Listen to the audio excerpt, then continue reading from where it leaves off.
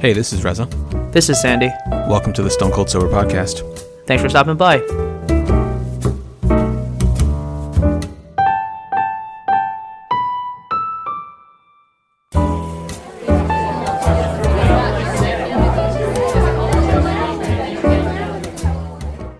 Welcome, everyone, to the 362nd episode of the Stone Cold Sober Podcast.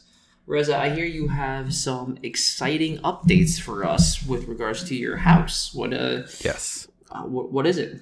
We are finally getting our kitchen installed. So this has been a long process, right? Like I'm sure the listeners won't recall, but the issues with our kitchen started 2 months ago. We lost our proper working kitchen 2 whole months ago, and that's kind of mind-blowing to me because of how long we've basically been juggling and working or not and not working at times with this temporary solution we've had, which was just to use like instant / crock pots, oven and toaster oven, griddle, and then the utility sink and the laundry room for dishes. So we are now getting our we found a new contractor, hired him, and his crew started working on, I believe it was this past Thursday. So they did some demo work in the kitchen, which is really just getting rid of the old backsplash that we're replacing. They got rid of the remaining wood floor that we weren't going to be keeping, and they taped up they reinstalled or put in new drywall to the section behind the backsplash, since that all got ruined when they removed the old backsplash. I'm trying to think if there was anything else that they did, but I think that was the bulk of the work. I mean, I think like removing wood floors, especially as a one-man job, which was just one person working, is super time consuming. So like making sure all the nails and staples and such are removed. Even after ServPro left, there were still like staple or nails that Lane and I were finding every occasionally when we were just like walking on that subfloor. So the new solution now, the new floor, we're putting down some tile floor in the kitchen. It's like a kind of a white base with a little bit of like brown and gray kind of sprinkled in. The tiles are probably like, how long are they? They're probably like I want to say like maybe 2 by 1, something like that. 2 feet by 1 feet. Okay. In each tile. I might be completely off on that, but just to give you a rough idea of how big they are. And so that process of installing the tiles is going to start tomorrow on Monday. So it's I guess a pretty laborious process. It's like the material isn't really that expensive. Like for, I don't know how many 100 square feet it was. I can't even recall. Like I think 200 or 300 square feet for the kitchen. The material was like $500, but the installation is like several thousand. I mean, I guess I can't really put it on just the installation because there's the cabinet stuff and the removal of the last 2 days of work, but still, like, it's still a very expensive process to get this to get the tile installed, because they basically lay a layer of like I don't actually know what it is. There's like a layer of some type of like baseboard that goes above the wooden particle board between the basement and the kitchen, and then they're gonna put a layer of concrete. I don't even know if it's concrete or if it's like exactly what it is, but some type of like masonry material that's going to go down above that, and then they're going to start laying the tile, I believe, on top of that, which then they will seal together with like mortar and grout. So it's a pretty time consuming and long process. I'll be home, I think, working from home just on Tuesday, and then the rest of the time I'll just be in the office. So Lane will be here kind of overseeing the installation process. But once that's done, we'll be able to get the cabinets, the cabinets back in. So that'll be great. We'll finally have storage in our kitchen. We'll be able to reclaim our dining room once again, because that was like the staging ground for our move. So that's where most of the boxes went for that. And it took up until about like Thanksgiving to really clear out the dining room of all the excess boxes and stuff that didn't really belong there. And then so we had it for Thanksgiving and we had it for Christmas. So we had it for about 1 month before that space got reclaimed again by a bunch of boxes, which are now which are literally just kitchen stuff, right? Yeah, appliances, cookware, whatever else. So yeah, once the counters go back in, we're getting new counters. So the counter, because when they were removing the counters, I know I've talked about this before, but a section of it broke, and so I still need to contact them about that because ServPro never really acknowledged the fact that they broke it, and therefore we never received any compensation for it. So we're getting new white-ish quartz counters put in, which will be nice because the granite that was there before was kind of like this. I guess it was kind of more of like a beigey brown color, and it has like a lot of like black and other multicolored spots in it. It makes it really difficult to identify like stuff on the counter, messes, stains, like whatever. Spills. Right. And like, I think that's the point of it. It's like, okay, you can never tell that it's dirty, but at the same time, it's like, well, yeah, I want to clean it though. Right. So when I'm like cleaning up, wrapping up for the night, and I'm like wiping down the counters and everything, I head upstairs, and then Lena comes back down in the morning, and she has a much keener eye for this type of stuff than I. She'll like spot like dust and other things on there that I just couldn't see. And maybe it's just like when she's working on it and she like puts something down, you can like feel it, or you're just, I don't know, whatever.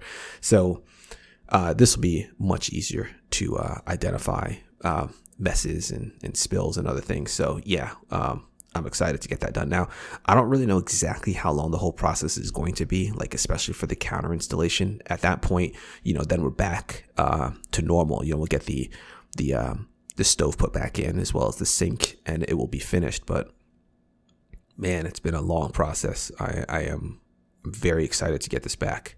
It sucks. It sucks doing dishes. It sucks doing dishes in that utility sink. Oh my gosh! Like I'm using the top of the washer as it's where we place the drying rack, and so it's not a lot of space. Like you got like big pots and pans or whatever, and we don't have a dishwasher. That's the other thing too. So it's every dish is getting cleaned in that sink. So, you have like a big the Instant Pot, like the pot for the Instant Pot. Like that really can't stay in the drying rack. The drying rack is not that big. So now, and if it was a busy day in the house with like lots of dishes and stuff, you kind of got to like dry as you wash because you just don't have the space in that drying rack. So I know I'm complaining about like these super mundane or silly things, but when you're doing it for like 2 months, it's been annoying. Oh yeah. So it also is like a key like cornerstone of the home, and for it to not be like up and running has got to be just like death by 1,000 cuts. Like, you got to move the dishes to the utility sink. You got to balance the dishes in a place not designed to clean dishes. Yeah. Yeah, absolutely. All that stuff. Absolutely. So yeah, it'll be great when it's back, when it's up and running. Obviously we're still a little bit away from it, but we are close. I can finally see the light at the end of the tunnel. I know, like, especially for Lena, she's kind of been the one spearheading ever since we kind of, we had to find a secondary contractor. She's been the one who's been doing all this legwork. So I know that she feels, like finally, especially since she's done, the kitchen is like her spot. That's where she does most of the cooking. So I think she'll be very happy to get this back. There are a few things that we're not getting. Like there was, I don't actually know if there's like a specific name for it, but there's a specific, it's like a pot faucet. It's a faucet that kind of rests above the stove that you can, that's connected directly to the water line that you could turn it on. So that way if you have like a huge pot, you don't have to like carry it over to the sink and carry it back. Do you know, is there a name for that? I think it's just a. Yes, there is a name. It's just for a pot filler. Like I see it at Home Depot. I think pot filler. Okay. It's just a pot filler. Okay. It's a really nice quality of life thing. Yeah. So so she wanted to get that. We're not doing that, just the cost and the plumbing and whatever else. But it technically would have been like the best time to do it. Just the backsplash was gone. We had access to the water line behind it. That's behind the stove, but we just opted to not do it. So yeah, Oh, and it was also just like the location of the microwave. The microwave is right above there, and we didn't want to have. I can't remember what the reasoning was, what the logic was, but there was some logic for not wanting the microwave to be above it. I think it was just it needed to be higher, and the pot filler itself needed to be higher, and so, therefore it would have been like, okay, do we remove the microwave? Where do you put the microwave now? So that was kind of what it was. So anywho, yeah, that's my big update. Nice. Well, that's really exciting. Yeah. Yeah, very, it is. Very exciting. Yeah, so what can I share? Well, the wedding planning is going quite well. We are almost 10 months to the day of our wedding. Wow. Wow. I know. Man. We're it felt like it now. was so long ago. So when did you originally find your date? How long before the wedding? Or sorry. A year plus. Okay, it was definitely a year right. plus. It was over a year. Yeah, I just didn't remember. Because I proposed in March, on March 17th of 2021. And then we found the venue sometime in the summer of last year, I'll say. Okay. Yeah. And so we're recording this on March 13th. And we're getting married on January 14th. And so, 10 months. Yeah. So what did we have already going into, I'll say last weekend? We had obviously our venue. We had an officiant. We had a DJ and photographer. So so the important ones, right? Right. And then what we ended up doing most recently, specifically, my time in between roles, was we locked down a hotel. So we have a hotel. We have an intro wedding sort of room block, sort of contracted to us. Now, no rooms are available yet. And so I'm going to be reaching out to them soon to be like, hey, I want the link so that we can start to low-key maybe share this out with some people if we decide to do that. Yeah. We can always fill up more. We found a rather large hotel. Now, the other thing, it was really hard to find a hotel in the area. I had probably reached out to about a dozen hotels. Wow. Yeah, just, creating a lot of RFPs, trying to figure out where we can reach out to, so on and so forth. Some hotels in the area were already booked for conferences or other events, considering it's a holiday, long weekend, it's Martin Luther King weekend. And so I think my quote-unquote first choice was already booked up. Sorry, the room block is unavailable, and the venue spaces on site are unavailable. I'm thinking somebody has a wedding that weekend. Yeah. If I'm being honest with you. Right. Because it was a hotel where you could have a wedding at the hotel, and obviously we've been to those where it's super nice to just check in upstairs, walk down to one of the ballrooms, and then just go right back upstairs, and then reach out to a couple of others who are doing a lot of renovations, and so they're we're actually going to be closing a lot of the rooms while we do massive renovations. All right, whatever. And then other hotels just couldn't support the potential number of room blocks that we needed. And so found one that not only had the space to support our room blocks, so the hotel rooms specifically, but also had venue space on site, because what we are looking to do is plan a wedding brunch. The next day brunch, and also doing an after party after we all return from the venue, because nobody just wants to go home and just call it a night. People want to have a place to relax, maybe grab a drink or grab some snacks and hot food, just to chill out and what have you. And so for sure, we wanted a place that gave us the opportunity to do that, and not have like a, hey, everyone, we're going to move from the venue to a secondary location and then have to like essentially pay for even more transportation to get people back, because we're going to be having an open bar at our wedding. And so it'd be nice to just ferry people from like one location to another. Yeah. So we found the spot, did a lot of back and forth with them, but they were able to address all of our needs. And so we have a signed contract with them. We also got the transportation pretty much secured. So, learning about what it costs to either rent a 55 passenger coach bus versus like 30 passenger shuttle vans to 19 passenger shuttle vans to like all that stuff was very interesting to learn, like the sub industry of that. It turns out with 55 person coach buses, yes, you can like hire fewer coach buses, but they just cost way more.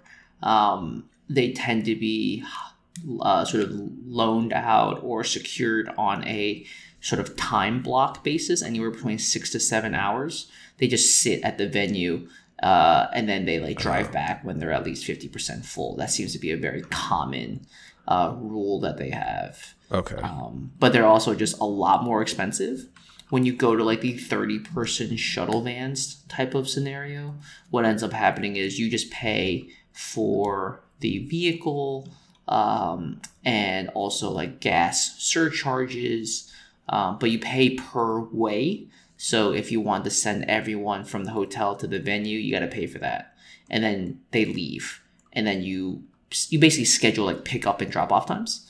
And then if you want them to take everyone back from the venue back to the hotel, you got to pay for that as well.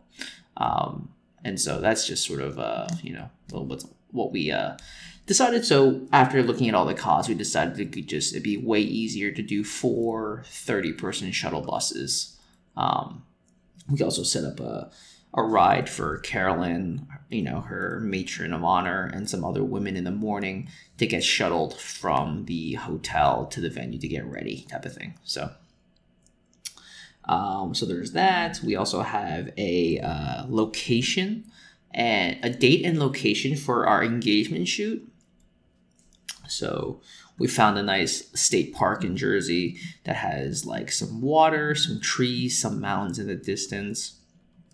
Because we're so outdoorsy, we just wanted something that could capture that essence for us.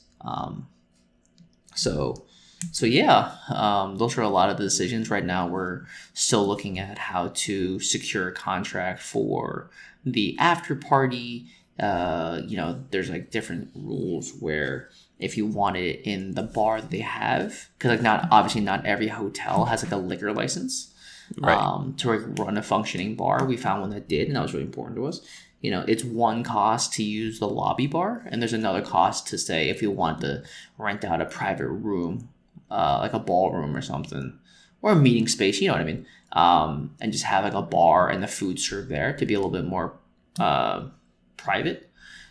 Same thing with the brunch, especially with rising food prices, inflation, supply chain stuff. Like pricing is just a lot more variable nowadays for like events when it comes to not only gas surcharges, obviously with what's happening in the world.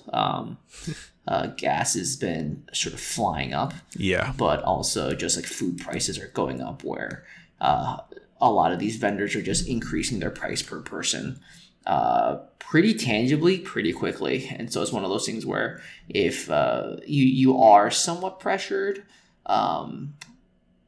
not like they're not pressuring you. Sorry, the vendor is not pressuring you, but they do say that if you sign a contract, you can lock in the per person rate at what it is. And knowing that it's a mathematical certainty at this point from all the head economists and business folks that inflation is going to hit double digits by the end of the year, that there's no way that these prices aren't going to continue to go up if we like don't lock it down now.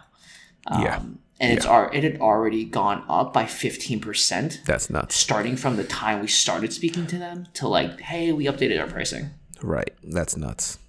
Mm-hmm. That's such a weird thing to have to like contend with, That's something that Lynn and I didn't have to even think about. That just wasn't a thing then. Like when the way that that inflation and just like supply chain rising costs are affecting us is that we notice, like especially when we were down in Florida recently, just like things that we were buying there, how much they've changed in prices to now.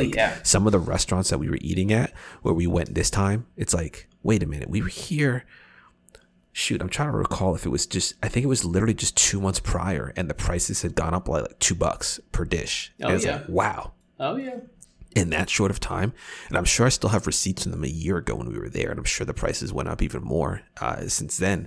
So that totally makes sense that the prices go up like that and in such a tangible amount, like such a visible amount in that short period of time. But damn, that's crazy.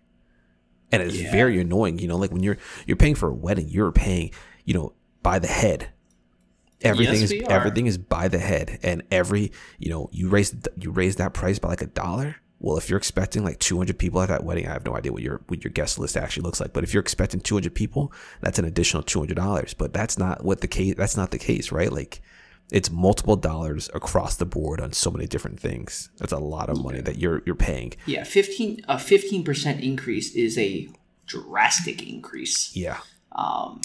And so it's just one of those things where we're trying to make this. The lesson that we're learning is there's no such thing as too early nowadays. It's about knowing that we are getting married in a busy weekend.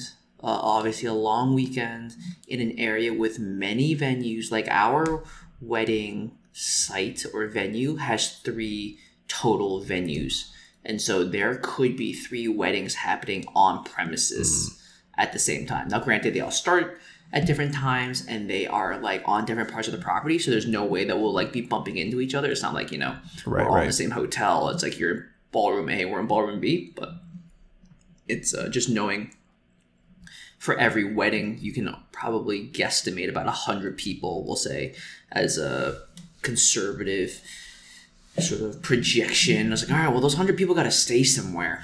And it's like, all right, well, there's many more events as the world opens up. And so it's just one of those things where we're trying to get stuff locked up as early as possible so that we are making decisions based on what we want and not based on what is available. Yeah.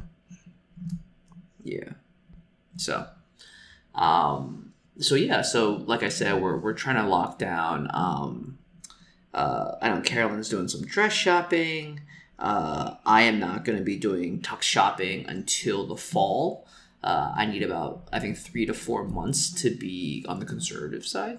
But I just know that my body's not in the place right now to be like tailored, I'll say. I'm still like getting back into shape with running. And so that'll be like when I'm basically waist deep in marathon training, because there's a possibility that I run 3 marathons in like 6 months, I'll say. Wow. The Chicago one is in early October. Okay. And then there is Carolyn and I got a free entry because we deferred from a previous year. We got a free entry into this year's New York City Marathon. And that's the first Sunday in November. So that'll be the 6th or the 7th. What's always fascinating about that, knowing that, daylight savings just happened, is it's the day of daylight savings. So it's always like such a crazy way to like mess with 50,000 people who spent months and months training to be like, hey, the last second, we're going to throw some daylight savings at you. Yep. But the good news is it's fall forward, right? So you do get an extra hour of sleep, even though no one's really sleeping the night before. And then in 2023, in March, I am going to Tokyo to run that marathon. So, you're finally getting back at that one. Finally. It's only 3 years later. That's crazy. I got to say, like, I am really hoping that, this feels familiar, the whole, like, everything's opening up again and whatnot, because we did this, like, a year ago, right before the Delta variant came in. This is... When was Delta? When that was like May-ish? Am I remembering that correctly, or is it later? It was even later than that. I think it was later. I think it was the summer. Yeah.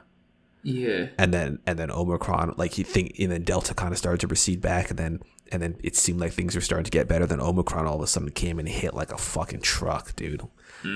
Still, like, it's like an outlier on a plot when you look at like the reported case numbers per day, and you see where that like 800,000 people were diagnosed every in one day. That number just like it completely blows out the scale of that chart, and it's really difficult to take anything from any of these figures outside of that. Like if this was like a paper that I was working on, that would just like be a gap in the chart. You'd have to either like indicate that there was an outlier beyond this point and you're not going to plot it, or figure something else out. Anyway, sorry about that. No, it's fine. You're not wrong, and so it's just wild that we may be able to realize some of those dreams, we'll say. Yeah. So we'll see. But yeah, otherwise,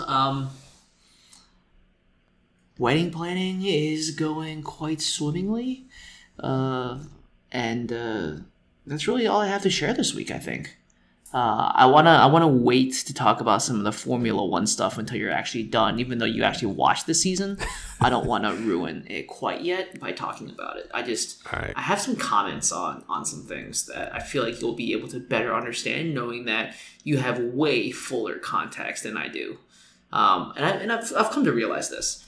My 10 hours every year of watching the Formula One Drive to Survive documentary is like enough to be like, yeah, this is enough for me. Yeah, you don't want to watch anymore. I don't want to spend time watching it. I don't have, although I did realize there may be a Chinese driver. I may be mistaken about that. Not yet. There was discussion about him joining. I think he's a Formula 2 driver, if I remember correctly. Okay. Oh, let me just quickly Google him. Yeah, I'm looking at a photo right now of the class of 2022, and I only see what I believe is Yuki. Yeah, you see Yuki Tsunoda. Yep. Yeah, I got thoughts on him too. Yeah. But I'll share that with you when you're done. So he is, what is he? A reserve driver? Oh, okay. I think for. Who is goodness gracious, I'm struggling to see exactly where. Who's Valtteri driving for now? He replaced Kimi Räikkönen with Alfa Romeo. Oh God. Yeah. So Valtteri Bottas is just gonna float into the ether of just not being relevant anymore. Wait a minute, was I wrong? Is he Formula One driver? Yeah, no. Guan Yu Zhao. Yeah. Yeah, it says that he's Alfa Romeo's driver. I see another Asian dude in the back. Okay, so yeah. Oh man, I guess I'm an Alfa Romeo fan now, dude. Yeah, because I forgot they replaced Giovinazzi as well, and so yeah, man, full on. Yeah, they replaced both their drivers. I like Giovinazzi too. That was the thing. Like, watching this season, there were times where he just seemed to do fairly well for that team, but Formula One is really. And I don't, as much as I follow it, as much as posts that I see people post about on Reddit, it's still a really complicated sport with a lot of politics and such that are involved. Like, I'm sure a lot of people have heard about like the racism that Lewis Hamilton encountered when he was coming up, but there's like a, it's a rich sport. It's obviously consider if you're a kid doing Formula One, like you need a kart. A kid doing Formula One. If you're a kid racing, doing karting, you need a kart. And Lewis Hamilton's dad was working like 3 or 4 jobs to do this, and they're going out on the weekends and racing, and they're struggling. It's just the two of them doing this stuff together. Meanwhile, you have all these other kids. You got like Mazepin, you got Stroll, Latifi, like all these kids. You got like Mick Schumacher, like all these kids come from money. They have money. Their parents are able to throw money at these to help their kids get equipment as well as like coaches and help. And it's like, and even at the high stage of Formula One, money can still get you a seat. So like Lance Stroll is he's the son of the owner of the Aston Martin team. So like he's not going anywhere. He's not like the greatest driver. He's not bad either, but he's also not like the greatest driver in the world. So I wonder like if he were not the son of the owner, would he actually be in Formula One? Nicholas Latifi, he's a driver for Williams. He's also the son of a billionaire from Canada. I don't know if his dad actually has any affiliation with the team, though. I think he really is kind of in there on his own merit, but the money helped him get to where he is now. And then, of course, you had Mazepin, who I actually have only just kind of I'm on episode I think 3 or 4 where they're profiling the Haas team, so we've kind of only just been introduced to him, but it's very clear, especially at watching the season, that he was only in that seat because his dad was sponsoring the team with a whole lot of money. Mm-hmm. But I'm excited to watch the rest of it and talk about it. It's really interesting. Like the whole reason why I'm watching Formula One is because of Drive to Survive, and there are a lot of new fans, especially a lot of new American fans, because of that series. And it's really interesting seeing the comments from people on Reddit, and not even just Reddit, like, YouTubers who cover Formula One.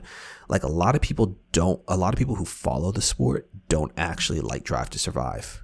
And the reason is because they manufacture a lot of drama. They don't really profile the series in the way that like especially this season where there was a real close title contention fight. I'm not sure that it gets covered the same way that you're thinking about it week to week as you watch it. Oh, sure. And so like it's really meant to highlight the pettiness, the politics, like the human drama for people who don't care about like. Yeah, you don't need to know the sport, right? You don't need to know the sport. You don't need to understand tires. You don't need to understand pit strategies, all these other things. And like as a viewer now, like someone who watches the sport, I get behind the scenes looks at like Lewis Hamilton in the garages, and at some point he's kind of like he's literally watching Red Bull do their like practice or pit stops. And then he's also checking out their car, and he's just like taking it all in. And then he goes back to his garage and he goes, yeah, so they have like this thing here and they have like this thing there. They're like pulling little bits of ideas and stuff from each other. So like that is really cool to see.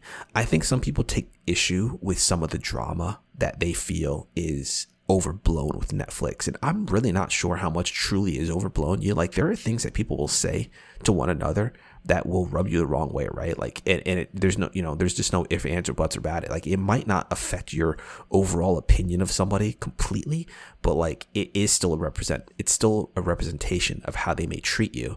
And so, if you recall from the first season when Daniel Ricciardo left Red Bull to go to Alpine, well, actually, they weren't Alpine at the time; they were Renault. He left because he felt Red Bull was pushing him to become more of a secondary driver. Even though he was the more senior and more experienced driver, it seemed like Red Bull was tailoring things more for Max Verstappen in the end, which ultimately worked out for them, of course, because they just won the Drivers' Championship with Max last year. But they made it seem like Daniel and Max didn't get along very well. Like there was a rift between Daniel and Horner, and I'm not sure how real that actually was. So like there are things like that people are like, yeah, it's too much. Like there's so much drama in Formula One already. Why does Netflix need to manufacture it? But just like you said, it really is only 10 hours.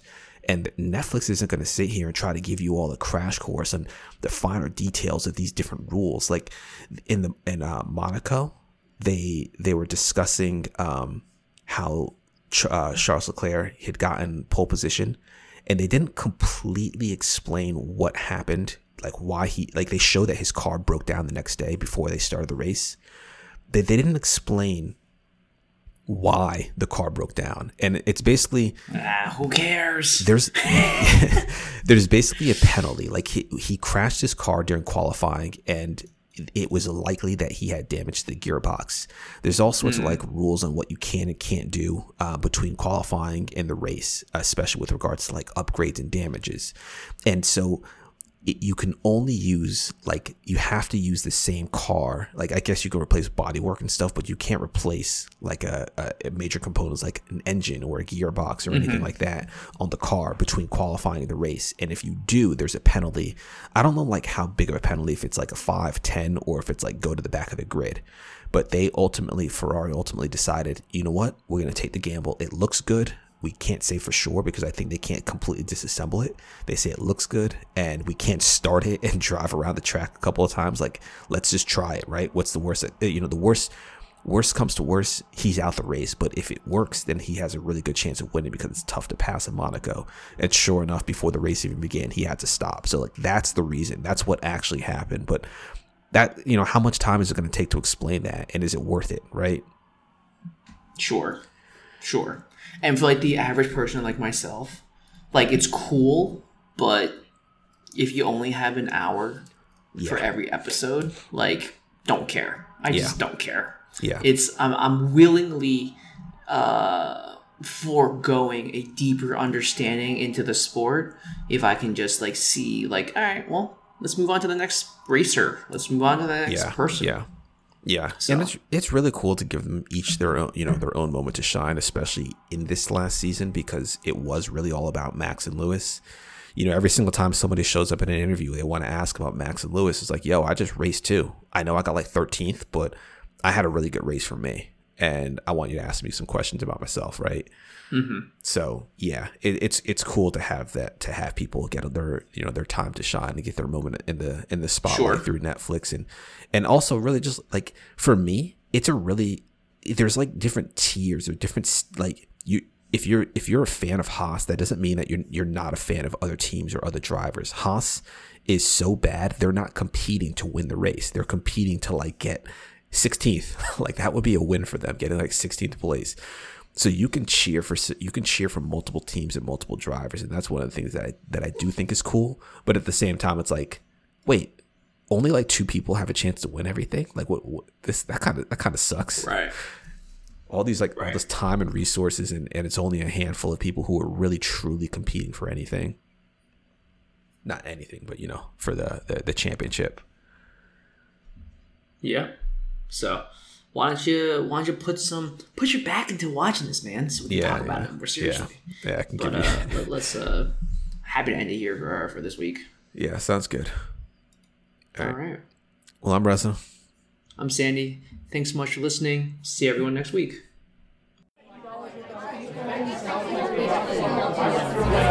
Yeah.